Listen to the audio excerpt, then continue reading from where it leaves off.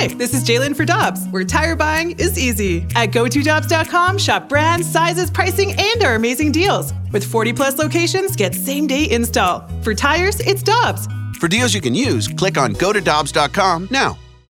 When you need mealtime inspiration, it's worth shopping Kroger, where you'll find over 30,000 mouth-watering choices that excite your inner foodie. And no matter what tasty choice you make, you'll enjoy our everyday low prices, plus extra ways to save, like digital coupons worth over $600 each week. You can also save up to $1 off per gallon at the pump with fuel points. More savings and more inspiring flavors make shopping Kroger worth it every time. Kroger, fresh for everyone. Fuel restrictions apply. Time now for the balloon party on the Tim McKernan podcast. Presented by Dobbs Tire and Auto Centers on 101 ESPN. What's happening? Josh and Marsh, and for Tim and Jackson, balloon party. How are you? I see somebody in the YouTube chat asks if I ever met Paul Wall when I worked in Houston. I did. I was really hammered, which is how a lot of my stories start. I met Paul Wall outside of Minute Maid Park. It was after either a World Series game or a League Championship Series game. Those are things that we used to experience here. We don't so much anymore. But when I lived in Houston the second time, it was this golden age of Astros baseball. I got there in 2016. They won in 2017. Went back and, you know how it worked. They've had this great run. It's been awesome. And you can say, oh, they're cheaters. Well, you know what? I wish we cheated more so we could win. Or I wish Jeff Luna were here to cheat and we could win more World Series. Nobody would care about cheating in sports if it's your team doing it. That's what I've learned about cheating in sports, right? That's why I don't get up in arms when people cheat at sports or they steal signs. Bobby Thompson stole a sign. One of the greatest things that's ever happened in baseball, the Giants win the pennant. Those jamokes stole signs. So I don't need any of your holier than thou that. Hey, by the way, the Cardinals were involved in corporate espionage against the Astros and still didn't win. So let's just chill. I love the Cardinals, though. That's my team. But when I was in Houston, I had season tickets, so I would go all the time, and World Series, LCS. It was a great time to just go watch baseball. I don't remember a lot of it because most of the time I was really hammered at these games. You know how it is. I like beer, shots, everything. But Paul Wall just walks by our broadcast, and I'm like, Paul Wall, it's the Iceman, Paul Wall. And he comes over, and he's having a great time. Now, the thing about Houston is we don't have, massive celebrities in Houston. And I say we because I lived there for a decade, so I feel like I can say we in that regard. Houston didn't have big marquee celebrities, right? So Beyonce's from Houston, and that's cool. She's huge. But we had mid-level rapper types that you'd have to really be into rap to know, right? So everybody knows Nelly, right? Because Nelly is very mainstream. So we've got Nelly here. We had Bun B. So if you're a rap person, you know who Bun B is. Otherwise, you're whatever, right? The Trill OG, right? That's how UGK. So you would know them. Or Paul Wall. You would know him if you're into that. But if you're not, you're kind of I don't really care about Paul Wall. That's kind of how Houston was in terms of our celebrities that are, Scarface. You know who Scarface is? The rapper Scarface? No. That is not an upset. I believe that very much. But Scarface, he was a Houston rapper. That's kind of, it was its own subculture. You know how the rap world had, the Dirty South, and then there was the St. Louis type of Nelly and that whole, and Chingy and all those guys, right? And then you had, your Northeast rap, and you had your California love, all that guy. You had all that. Well, Houston had its own subculture of rap, and it involved those guys. And so if you're not into it, deep into it, perhaps that doesn't interest you all that much. But yes, I had all that to tell you. I did meet Paul Wall. How was it? It's very nice. I don't remember it. I was hammered. But he's a nice guy. Again, most of my stories at sporting events involve me being hammered. I got all sorts of them. I was talking to Carrie Davis the other day. Basically, here's how my day goes. I get up, take my dog to Forest Park, Tower Grove Park, wherever, take him for a walk, and I work at 2 o'clock over on Casey. I try to get here 12:30, 1 o'clock every day. So sometime around, and you know this because you're in there all the time, you prep with them, you're on the show. I will walk into the area where you guys prep because I'm jonesing to basically do my shtick for somebody. Let's be honest. Like, I can't totally do my shtick on Keishi because I have to be a little bit more hot, bright, smile, like, hey, here's, Rolling Stones. And I love that job. I'm not judging that job. It's a great job. I make a lot of money to do it, and it's great, and I appreciate the people who listen, and I love them. But I have this jonesing to go in and get my sports stuff out and give them the old razzle-dazzle. You just got to scratch that itch. I do. And the way I do that is I walk into the room where you guys are prepping every day at about 10 till 2, and I say, hey, guys, what's the big sports scuttlebutt today? And Anthony will say something very kind of sardonically and, just kind of sarcastic and all that. And then it'll lead me into some story about myself, because that's essentially all I've got is stories about my experiences in life. And many of them revolve around me being hammered at sporting events. Like I told you guys this story. And I do have legit things to get into today, right? Because I talked to John Kiowski. He runs this place. And he says, Josh, I've been listening when you fill in. You talk too much about dongs. I said, well, what would you have me do instead? He says, well, do you know what the call letters stand for? Do you know what WXOS stands for? I said, no, what does it mean? He says, it's X's and O's. Get to it, bub. So I will be brief, which is something I'm not very good at, but I will be brief. Well, I've got drunk sports stories for days, but my favorite one, and I told you guys this, I think, and I don't know what brought it up. And we brought this up on the show yesterday, too. Well, to be fair, you're talking about the Radio Row thing. Oh, you have another story. I wasn't hammered for that. That was like 8 in the morning. Not that I couldn't be hammered at 8 in the morning, but I'll tell that story in a little bit. But I was once, like, when I worked in Houston the first time, I hosted an afternoon show, a very successful afternoon show. For whatever reason, my boss thought it would be a good idea for me, drunk, gambling Jamoke, to go into the visitors' locker room after Texans games to get audio. Now, in his defense, I was very good at it. I mean, I just asked questions. That's what interviewing is. People don't really fully embrace what interviewing is. It's literally just listening and reacting. Too many people go into interviews with a whole bunch of questions, and I'm going to ask this. Here's what I do. I have a couple of ideas, and then I listen and react. That's how interviewing works. That's how conversations work. That's how I like to do things. So they would send me in, and they would, I'd get audio, and if something happened, I'd go back to the post-game show and say, man, this guy said, like one time, I forgot Pot Roast. Who's the guy whose nickname was Pot Roast from the Jaguars? I forgot his name, but he said the Texans were dirty. And I was like, oh boy, let me ask a couple follow-ups. Then I went back to the post-game show, and it became a week-long discussion about how the Texans are a dirty football team, and it was great. My boss is like, good job. Well, one time they played in the playoffs against the Cincinnati Bengals, all right? Marvin Lewis was the head coach, and I believe this was the game that J.J. Watt had a pick 6 near the end of the half. And I still had to go in and get audio despite the fact that I was just hammered drunk in the station suite, which was always fascinating because I'd get hammered, yet they'd still send me in there, and they had to know I was hammered. I'm going to guess that they were just kind of hoping that, that wacky hijinks would come from it, which they usually do. So anyway, the one time I don't ask questions is in press conference settings. Like I'll ask questions if I'm at someone's locker and I'm like, hey, how do you feel about dropping that pass and this? But when it's in like a room like this and there's 20 people sitting in chairs, like I just listen, So Marvin Lewis, the head coach of the Cincinnati Bengals, was at the podium. And he was answering questions about how his team just lost to the Texans. Josh Ennis comes in with his buddy, Ben, who would carry the recorder, and Josh Ennis was hammered. Very hammered.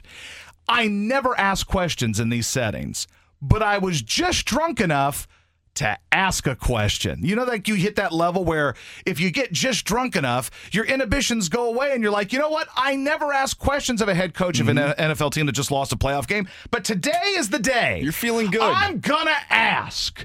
So I said, Marvin Lewis, and I believe I burped before I started speaking. So, gotta get it out. And this was my question. I said, you've played the Bengals twice. No, wait. You are the Bengals. You've played the Texans and the Ravens. They play next week. Who do you think's going to win? And he started to answer, and then he goes, no, I'm not going to answer that. My team, no, I'm not going to answer that. Goodbye, basically. And I was like, I nailed it. And then I apparently went into the locker room after that, and ask questions of AJ Green that I don't remember asking. Like, he was just at his locker by himself, and I'm like, AJ Green, you guys lost.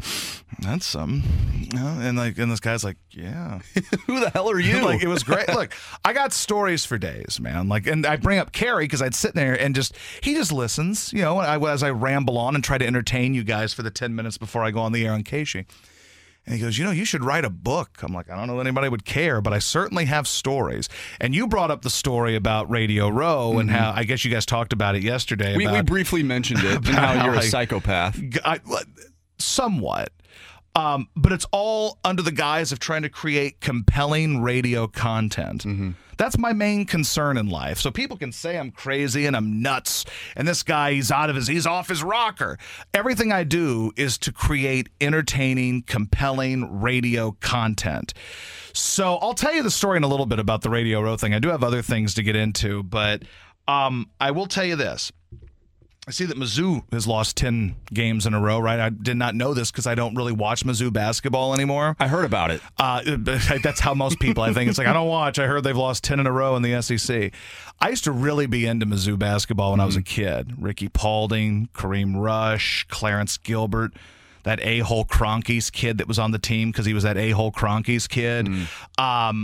Justin Gage, Arthur Johnson. Like, who's the guy with the hair? Wesley Stokes. I love that team.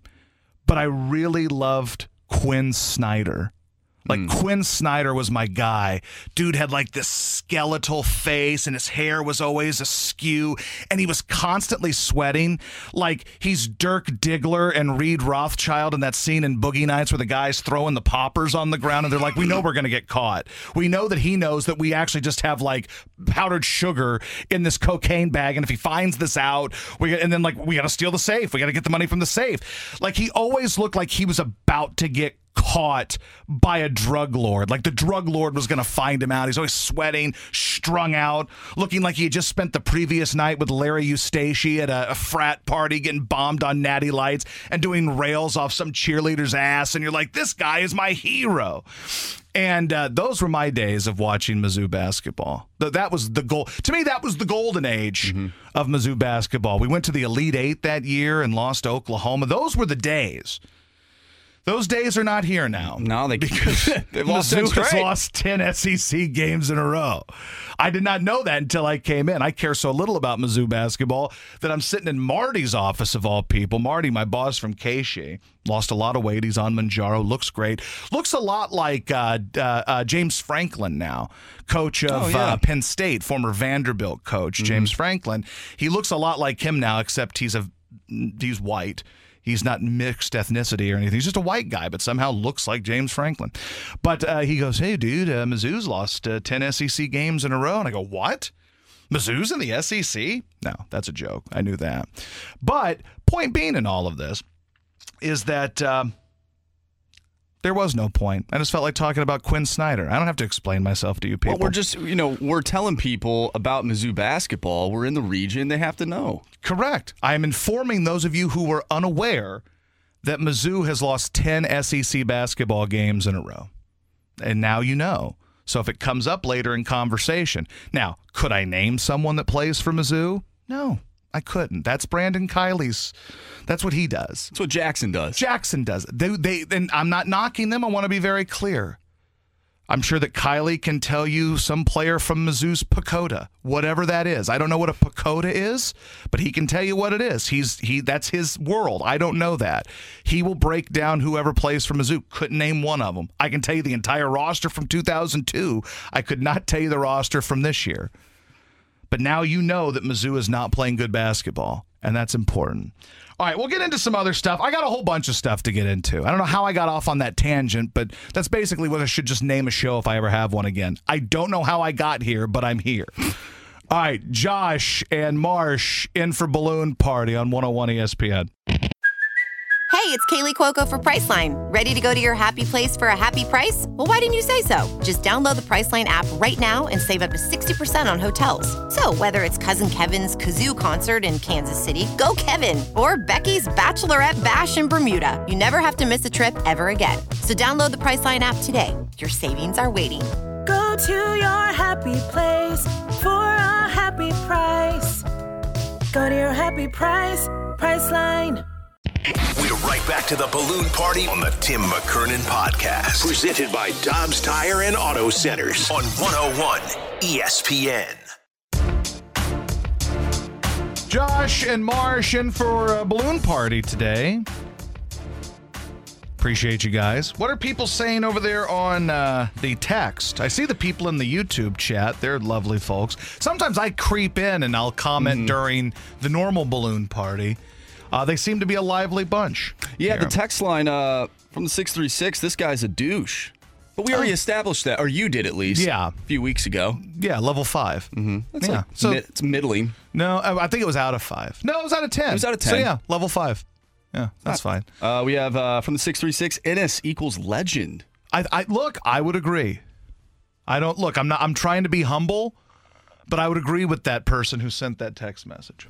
Here we go from the 314. Sweet bro, you're so hammered. Look, not right now, but I have been before. Look, I like to drink alcohol. I like to have a good time, you know. I don't take sports stuff, in particular sports media, I don't take it all that seriously because it isn't serious. It's sports. So, like, for example, was it the other day? Was it yesterday or the day before that people were all worked up because somebody asked Brock Purdy if he realized that he looks like Lee Harvey Oswald? I think it was 2 days ago, and we talked about it yesterday. So that was at the media day at the Super Bowl, media night. It's become a huge event. I've been to the Super Bowl Radio Row / Media Week and all that, I think 7 or 8 times, and humble brag. And what's happened to that event is that's the kind of stuff that's expected there. That's the thing. That's the bit. It's an opportunity for people to do dumb things while talking to these professional athletes because, let's be honest, what questions are they going to answer that they haven't already answered? How many times can you hear like, oh, so such and such thinks you're a mediocre game manager. Cam Newton says you're a game manager. What do you say to that? Like, who cares? Like, do something stupid. One year when the Super Bowl was in Houston, Brock Osweiler was the quarterback of the Texans. And on our show, somebody brought us a giant, big Rubbermaid garbage can that had a Texans jersey painted on it, number 17, Brock Osweiler, and it said Assweiler on the can. So it was the Assweiler can. And we brought it to media night and just walked around and just interviewed people and everything wearing this Assweiler garbage can. And it ended up making like the BBC and all these other news outlets. I think it was the number one thing on the top 10 on SportsCenter that night. That's why that event exists, for you to make dopey, wacky, hijinks-filled news. That's why these events matter, and that's why they exist. But people getting all worked up because somebody asked him if he looked like Lee Harvey Oswald, acting like this is some serious event. It's a sideshow. There is no championship event that is more of a spectacle and sideshow than the Super Bowl. It's anticlimactic. Like, I don't even get into the Super Bowl. You got 2 weeks to sit around and get hyped for it. Then it comes around and it's like, It's kind of like after you get past the first 2 weeks of the NCAA tournament, it sucks. Or the first weekend, really, it sucks. You're like, I don't care about the Sweet 16. It's kind of over. I'm kind of done with it. That's how the Super Bowl is. Like, the game is kind of an afterthought. It's all this stuff that leads up to it that is kind of what gets people, that's the event, right? So actually, and then it was Radio Row where you mentioned that I got into an altercation at Radio Row. So there was that. But yeah, like, I think people take sports stuff way too seriously in the way it's covered. Is how I will put that. Like, I want the Cardinals to win, and I get angry when they don't. Right. I don't blame you for feeling that way. Like, I'm the same way. It's something I enjoy. I want them to win. I'm not going to tell you, hey, guys, it's just a game. Like, no, I get angry. Life already sort of sucks sometimes, so you want your favorite teams to play well, and when they don't, you get upset, and it makes everything worse. Correct. And that's how I am, too. Dude, I've broken so many things over sports. I've cried over sports. Not today or anything, but, when I was a kid, I did. First tears I cried over a sports team. It was the Cardinals when they blew the 3-1 lead to the Braves in 1996. Like, I get that. I'm not judging anybody for caring about sports and wanting their team to win. I'm a Saints fan. I was at the game in which the Saints got screwed out of going to the Super Bowl and the freaking Rams got to go in their stead. I went back to my hotel and I destroyed my cell phone like an immature child, mostly because my mom texted me and she's a Chiefs fan and they were playing that night. And she goes, "Now, Josh, don't you go getting mad. Just remember, it's just a game." And I said, "You sack." And I threw my phone. I was like, "You don't get it, Mom." Too bad you didn't have your phone to text her when they lost. I know. And then my wife couldn't find me because my phone was broke and she was out of town. She was back in Houston. She's like, "Are you dead?" I'm like, "No, I had to call her from a landline." If your wife ever gets a call from a mysterious landline, she's either getting swindled out of money or you're dead. Or you broke your phone because your team got screwed out of going to the Super Bowl. And that's how it was for me. But like, I would never tell anybody to not be passionate about sports, because if you weren't passionate about sports, all these millionaires who disregard you, all these athletes that judge you and say that you're too crazy, they'd be flipping burgers. Because it wouldn't be a skill to play professional sports if it weren't for me, you, and everybody else who pays the money to go watch them. And I think a lot of times athletes forget that, and managers forget that, and owners forget that. Because what you deal with on a daily basis with sports is this. If me and you didn't invest our hard-earned dollars to watch these dudes, these leagues would go away. Like, I think that athletes a lot of times think that professional sports leagues are just bound by God or ordained by God to exist. And they're not. Those leagues could go away. The NFL, it won't, but it could, in theory, go away if people stop watching. And I think athletes live in this world where I caught 100 balls this year. I'm invincible. Well, no. The only reason you catching a ball matters is because Josh and Marsh and everybody else that's listening pays money to watch you catch a ball. It reminds me of movies, right? Like, there's certain movie places that you look at. Think of the theaters, right? People don't go to the theaters.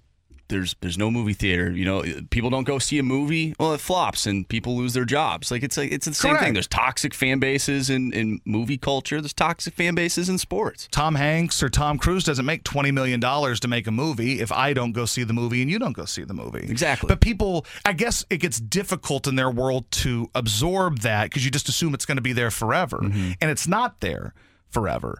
And that's kind of how it is with sports. So I would never tell you to be like, "Oh, it's just a game. It's just," no, I mean, you're into it. It's passion. It's big money. It's what you're into. But speaking of, though, I'm a Cardinals fan. And last year I spent a lot of time getting irrationally angry over the Cardinals. So I understand where you're coming from. And this is very unlike me, but I'm actually cautiously optimistic about the season. You asked me during the commercial, like, someone says you said the Cardinals are going to be good. I said, no, I said they're going to be better than people think. I was listening to BK the other day, and he's talking about the Pacoda. I don't know what the hell the Pacoda is, and I don't care what the Pacoda says. It's what do you do? Do you know what the Pacoda is? I think it's just like a computer-generated algorithm thing that says, hey, this is how good your team's going to be this year. Great. Like, it's a resource. It's something to talk about. It's the same as Pro Football Focus. I heard BK allude to that the other day for something with Pro Football Focus about the Super Bowl.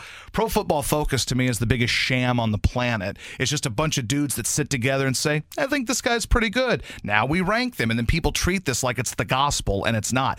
I got caught using Pro Football Focus and really looking stupid once when I was in Philadelphia. Free agency was happening. This is the end of 2013, I think into 2014. And there were 3 safeties that were on the market, and the Eagles, who I was covering at the time, really needed a safety. One was Jarris Byrd, one was TJ Ward, and one was Malcolm Jenkins. Malcolm Jenkins, according to Pro Football Focus, was the worst safety available, like number 50 or something. Like, he was the absolute junk. He had just played for the Saints. He's a free agent. The worst. Malcolm Jenkins, according to Pro Football Focus.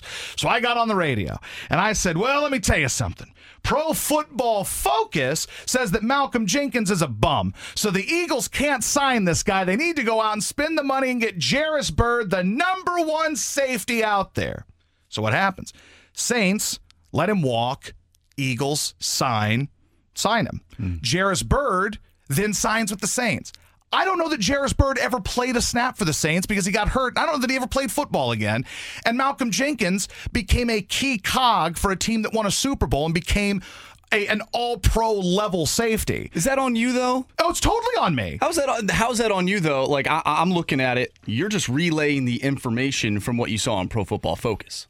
Yes, it's my fault for going to Pro Football Focus and saying, oh, yeah, this seems like the gospel. Gotcha. And it was that moment that I stopped caring about, and again, I don't even know what the Pagoda is, and I'm not ripping BK or anybody for using it, but like, I have no idea what that is, and that's not going to determine how I feel about how the Cardinals are going to be one way or the other.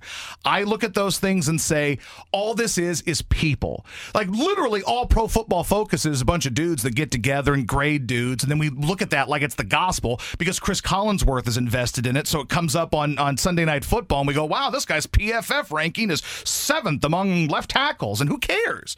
Like, so I look at here's how I look at things. I look at as much as I can, data, my eyeballs, everything, and that's how I determine who I think is good and who I think is not. I'm also, in a way, I treat it gambling. You know what they say in gambling? We should fade the public, right? The public is usually wrong. If I look at Cardinals Twitter, and Cardinals Twitter is 99% angry people bitching that the Cardinals don't spend enough money, or my favorite that I saw this week is, we're the second-class team in Missouri now. Royals paid Bobby Witt Jr. What are we doing? What are we doing? We're second-class citizens. Friend, it's the Royals. And until proven otherwise, they'll always be the Royals. Congrats. They spent an F ton of money on Bobby Witt Jr. Now, you know what they'll be next year? The Royals. You know what they're going to be for years to come? The Royals. They got a long way to go to become the Cardinals. Now, I'm not telling you the Cardinals are perfect, and I'm not going to tell you they're going to win the World Series. They're probably not. But the way people talk is, oh, we're going to win 65 games this year. We're terrible. Got to tear it down. And maybe you do have to tear it down. You're not wrong in saying that the Cardinals' approach to doing things is somewhat archaic and behind the times. That's not wrong. You are right. However, this dire attitude that people have of, we're done, this is terrible, the Royals are better than us, they signed Bobby Witt. It's almost like some of these people just want the Cardinals to go give somebody $300 million just to say they gave somebody $300 million. Mm-hmm. And those same jamokes, when that blows up, will say, I can't believe we spent $300 million on somebody. We're giving up bad contracts because they're never freaking happy. And that's coming from me, the most miserable, curmudgeon-y dweeb on the planet. I'm never happy. And I see these people on Twitter, and I'm like, my God, we're going to win 90 games. Because these people are so out of their effing minds about this. If I see all these Cardinal people, and bless their hearts because Randy Carricker said something months ago that was somewhat right, I'd say more right than a lot of people gave it credit for. We are spoiled because the Cardinals have spent a quarter century being good. That's a fact. Two things can be true. We can be spoiled and the Cardinals can be doing things poorly and should be better. Those two things can be true. I don't think Cardinal fans, especially Cardinal fans who are like me, who are 37 years old, have any sort of coping skills because we've never sucked. Randy Carricker, he got to watch the Cardinals go to World Series 82, 85, 87, but he also got to watch the 70s. Where the Cardinals sucked. You know what I'm saying? I've never experienced this team being horrible, right? Like last year was probably the first time where I'm like, oh, wow, like, I don't know if I want to go to the ballpark. But other than that, like my whole life, they've been good. I was 10 years old when the Cardinals went to the LCS in 1996. And my mom let me buy a big bottle of root beer to shake up. My plan was to spray everybody when we went to the World Series. I was calling my grandpa because my parents were divorcing at the time. So I lived in Poplar Bluff with my mom, my grandma, my sister, my grandpa. My dad was out banging whatever could walk. And that's how I lived my life when I was 10 years old.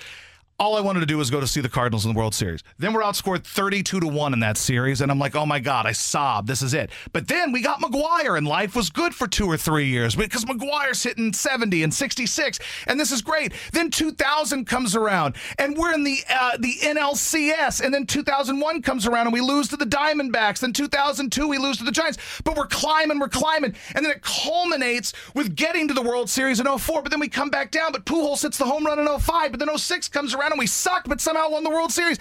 And like, I, as a Cardinal fan, at 37 years of age, have never had the opportunity to have to cope with the fact that there are at least a handful of teams in baseball who do it exponentially better than we do. So that's why when I look at some of these people, I kind of give them the benefit of the doubt on social media because they don't know no better. They don't know. They don't know what it's like to be a Dan. How old is Dan? Dan's got to be what, he's in his mid-40s now, late 40s? How old is Dan McLaughlin? Anybody? So Dan grew up in St. Louis. Dan's been doing Cardinal games for 100 years, right? 49. Okay, so Dan got to live in the 80s and see 82 was great. You know, it wasn't great. 83, 84. But 85 was fantastic. But then 86 wasn't. But then 87 was. And then 88 to 96 sucked. He got to live that. And there's a lot of people who have at least a little bit of, what's the word I'm looking for? Foresight or vision, and understand that, hey, we've lived through some really bad crap. I'm spoiled. Randy Carricker ain't wrong. I am 37 years old, and for more than half of my life, the Cardinals have been at or above the gold standard of how to run a Major League Baseball team.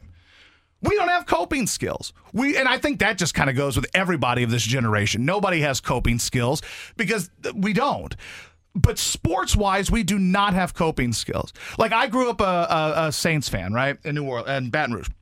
There are a lot of people who were Saints fans from the time the team became a team in 1967. So when they finally got to see the Saints win a Super Bowl 14 years ago yesterday and go to the playoffs for X number of years out of X number of years, like, losing 3 years in a row doesn't bother them because they lived through hell being Saints fans. Mm-hmm. Me, I got into the Saints in 2000. First football game I went to was the Saints-Rams playoff game in the Dome when Akeem dropped the punt. That was the first professional NFL game I went to, I believe. And you flipped teams? The thing is, I was never a Rams guy. Oh, okay. I was a Chiefs guy for a long time because there was no football here when I started watching football. So I was really into the Chiefs. Derek Thomas is my favorite player of all time. I was there when they would miss the field goals in the playoffs, and I lived through Marty Schottenheimer, and I was into it. My mom still is. But I became a Saints fan because I lived and grew up in Baton Rouge, and I was. Saints sucked when I became a fan. They won their first playoff game in 2000. Then it wasn't until 2006 that they went back to the playoffs and went to the NFC Championship game against the Bears, and I was a big fan after that. But the point being in all of this is that I'm spoiled from that standpoint. I never got to see the Saints be terrible, for the most part. I moved there right before they got good. As a Cardinals fan, I've never gotten to live in an era where they just weren't the gold standard. And I understand why you want them to be the gold standard, and you're not wrong. But the idea that Randy, months ago, when he said Cardinal fans are spoiled, and he was some sort of a-hole, and he doesn't get it, and he's a media guy, he's right. I'm saying that as someone who is admittedly spoiled. Admittedly. I want us to be better. But, like, I see people on the internet, and they just don't have coping skills. It's either, we got to blow it all up, we're the worst, or we're the worst. We're worse than the Royals. Like, think about what you're saying. Like, when you type that into your computer, you're like, oh, my God, we're worse than the Royals. How? The Royals are second-class citizens. Great, they paid one guy $1 billion. Who cares? But I see this, and, like, you wonder if people type this in, and they go, yeah, this makes sense. No, they clearly don't. If they did, they'd go, let me walk this back a little bit. People are stupid sometimes. I love you. I'm one of you. I'm passionate like you are. But the idea that, oh my God, the Royals. Oh, the Royals. Bobby Witt Jr. And don't get me started on the internet, people who love all these Asian baseball players that none of us have heard of. And then the Cardinals don't sign them. And then we might as well just fold the franchise. Oh, there's some Asian pitcher we didn't sign. F us! We didn't spend $800 million on this Asian pitcher. We're the worst team in baseball. You know what? Move us to Nashville. Just that Vegas, Nashville. We don't deserve a team. Like, my Christ. Get a grip sometimes, people. All right, I'm out of breath. That comes with being fat. We'll do more after this on Balloon Party. We're right back to the Balloon Party on the Tim McKernan Podcast. Presented by Dobbs Tire and Auto Centers on 101 ESPN. It's Josh and Marsh in for Balloon Party today. What are people texting about over there? Yeah, from the 314. Aren't they mostly from the 314? No, we have the 314. We have the 618. I think these people need to give themselves wacky names because it's like, I mean, I get it. There's other area codes, but like, put your name on it so we can say, well, hello, Steve. Thanks for texting. We do have wacky names. Like we have Thanks Dad. We have, we have today on the Fast Lane, we'll have Hockey Bob. Oh, Hockey Bob. But this one is from the 314, no name. Marsh, tell that man that was the best thing I've heard on this radio station in a long time. That's why I do it. Listen, I'm not the hero you deserve, but maybe the hero you need. Here's a good one from the 314. First time you filled in, I hated you. Yeah. But you were growing on me, Especially because most of my stories also start with, I was hammered. That's good. That means we could be friends. That's the thing is, like, a lot of people feel that way about me. And I don't know, maybe it's a me problem because I come in trying to, be overly wacky and zany and whatever. And then after a couple of times of doing it, I level out and you get kind of used to my stupidity. And maybe, And maybe we grow on each other. We like each other. That happened at Keishi. Listen, when I was over there for the first couple months, like these crazy people, they would just like inundate me with how much they hate me. Good news is I read a story about how landlines are going away, so they will not be calling to bother me anymore. Were you around when there were phones in the car?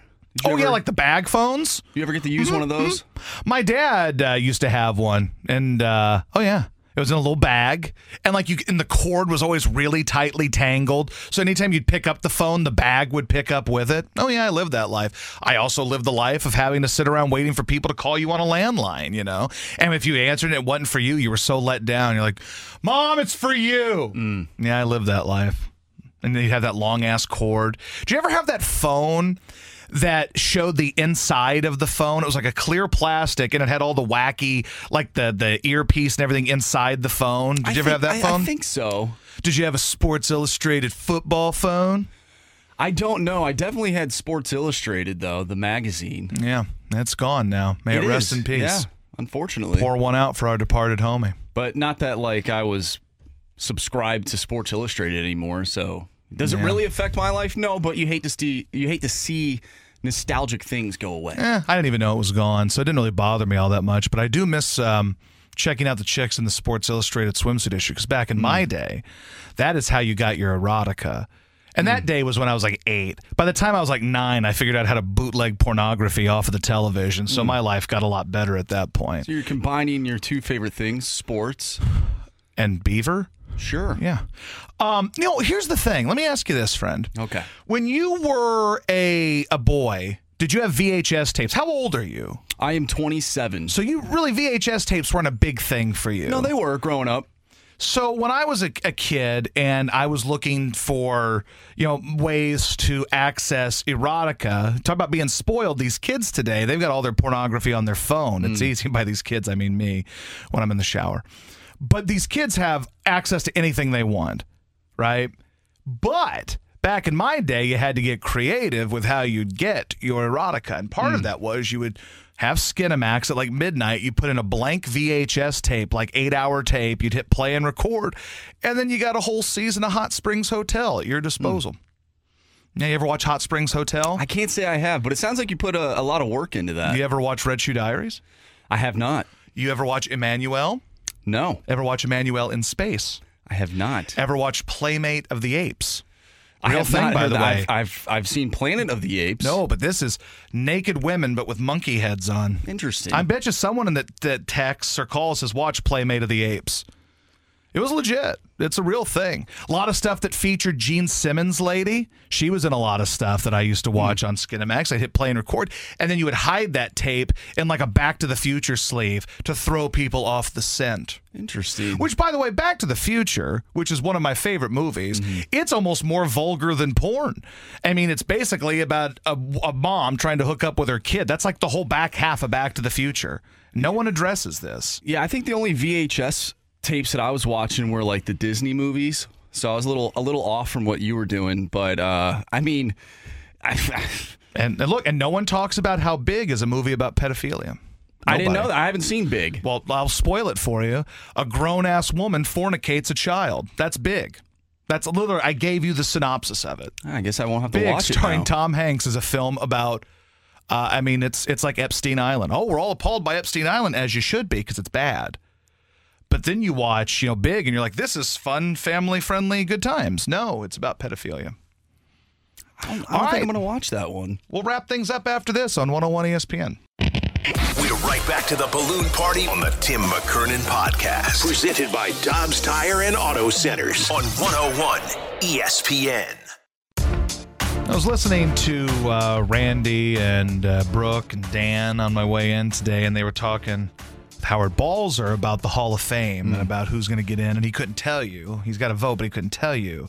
But Brooke brought up that there is a report that it's Devin Hester, Mongo McMichael, and Julius Peppers who are going to get into the Football Hall of Fame. I don't know if I'm on an island here, but I find it tremendously effed up that these Pro Football Hall of Fame voters were like, listen, Mongo McMichael hasn't been a Hall of Famer for the last 30 years, but now that he's got ALS and the poor guy is a vegetable and can't enjoy it, let's put him in. What do you guys say? I really despise the way Hall of Fames are determined. And by the way, that's not a shot at Mongo or to talk about whether or not he should be a Hall of Famer or not. I don't know and really don't care. But if you thought the guy was a Hall of Famer now, it's really kind of dickish to be like, well, now that he can't enjoy any of this, let's just put him in. Yeah, why not? Like, you guys are kind of a-holes for that. Like, I think that's kind of an a-hole move. Do you think that's an a-hole move? Yeah, I don't love it because if he was good enough to be in, then they should have put him in before. And I'm glad that he's in. If he is in, of course, we don't know yet because it's not official. But if he is in, then congratulations. But it is, like you said, it's weird because... It's okay. It's dickish. It's okay. It's not weird. Yeah. It's dickish. Let me tell you something, not to interrupt you here, but these people that vote for the Hall of Fame, I have a problem with them in every sport because they hold way too much power. And I know that there's not a way to just throw a blanket over things and go like, this is a clear-cut Hall of Famer or not. It's not like you put in an algorithm and it spits it back out and it says he's a Hall of Famer. Although those do exist on websites, but they're going to still let people vote. Let me give you an example of why I hate voting for Hall of Fame. So I used to work for a guy, not for a guy, but with a guy named John McClain, who was a writer for the Houston Chronicle and covered the Texans. And he's a Hall of Famer. He's a Pro Football Hall of Famer, and he has a Hall of Fame vote. And one day he walks into the studio and he goes, let me tell you something, guys. We just got Warren Moon into the Hall of Fame. And he had been retired for like 20 years or whatever. Mm-hmm. And I wanted to say, no, John, Warren Moon got himself into the Hall of Fame. You puds just decided today, like, this is the day we're going to make this man stop waiting. We're going to stop torturing him, and we're going to put him in the Hall of Fame. Like, I have a problem when people who are fat, out of shape, clearly never picked up a ball, bat, whatever, people like myself. Although I did score 19 points in a high school basketball game one time and went 3 for 3 from downtown. So in the goggles, nonetheless. In the goggles, I was a goggle man, so I have played a little sport in my day. But when I hear these people and they like are the gatekeepers and they control who's in the Hall of Fame and who isn't in the Hall of Fame, I have a problem with that. I have a problem with the fact that if Steve Mongo McMichael gets in, you felt, and I don't know when he retired, I'm going to guess late 80s at some point. He was part of that Bears team, the Super Bowl Shuffle Bears. And then he went on to wrestle. He wrestled in the WCW. Oh. He was a member of the Four Horsemen in arguably the worst era ever for the Four Horsemen, but he was part of the Four Horsemen, and his wife, Deborah, she was part of that. That was the heyday of wrestling, and I was really into it, so I know these things. But I don't know when he retired, late 80s, early 90s, whenever it was. So you mean to tell me that over the course of 25 to 30 years, you did not think this man was a Hall of Famer? But now that he's laying in a hospital bed, tubes in his neck, can't speak, can't move his limbs, you've decided you deserve it, bud. Like, do you want to pat yourself on the back for that? Do you want to say, like, we did it, guys. We're going to heaven. Like, I wonder if that's what they're thinking. I wonder if they're like, yo, dude, I fast tracked to heaven. We put the guy with the ALS in the Hall of Fame. If he should have been there, he should have been there anyway. Like, what are you doing? I saw this video last night. It was of this couple who cut down a tree, and then a baby squirrel came out, and they put this, like, nice music behind it. They built this squirrel a new home and put it in this other tree and made it feel like this is a feel-good story. I'm like, you just cut down his home. Yeah. And now what are you doing? I see where you're coming from. And I get you. I feel you. And that's how I feel about these people. I feel like, hey, you're not special. You're not good. You made this man wait. It's like the Burt Blyleven. Burt Blyleven's my favorite. Dude had to wait like 100 years to get in. If he wasn't a Hall of Famer in 1987 or whenever it was he retired, why was he a Hall of Famer in 2019? You're like, you've waited long enough. You've earned it. Like, these are fat, out-of-shape dweebs, and they control whether or not the biggest accomplishment a man can have in his life, being in the Hall of Fame, they determine that. Anyway, I heard that this morning. Anyway, back tomorrow And there's a bunch of stuff I didn't get into today. We'll get into it. Like my annoyance of the term #girldad. This Taylor Swift stuff has really brought that out with these girl dads. They love the girl dads. Like, what makes you so special? I adopted a dog. Guess what? That dog would have been put in the incinerator if not for me. You just flipped a coin and had a girl, and now you want to have a hashtag and be special. Well, you're not special. Thank you. All right. BK and Ferrario coming up next. See you tomorrow. You've been listening to the Balloon Party on the Tim McKernan Podcast. Presented by Dobbs Tire and Auto Centers on 101 ESPN.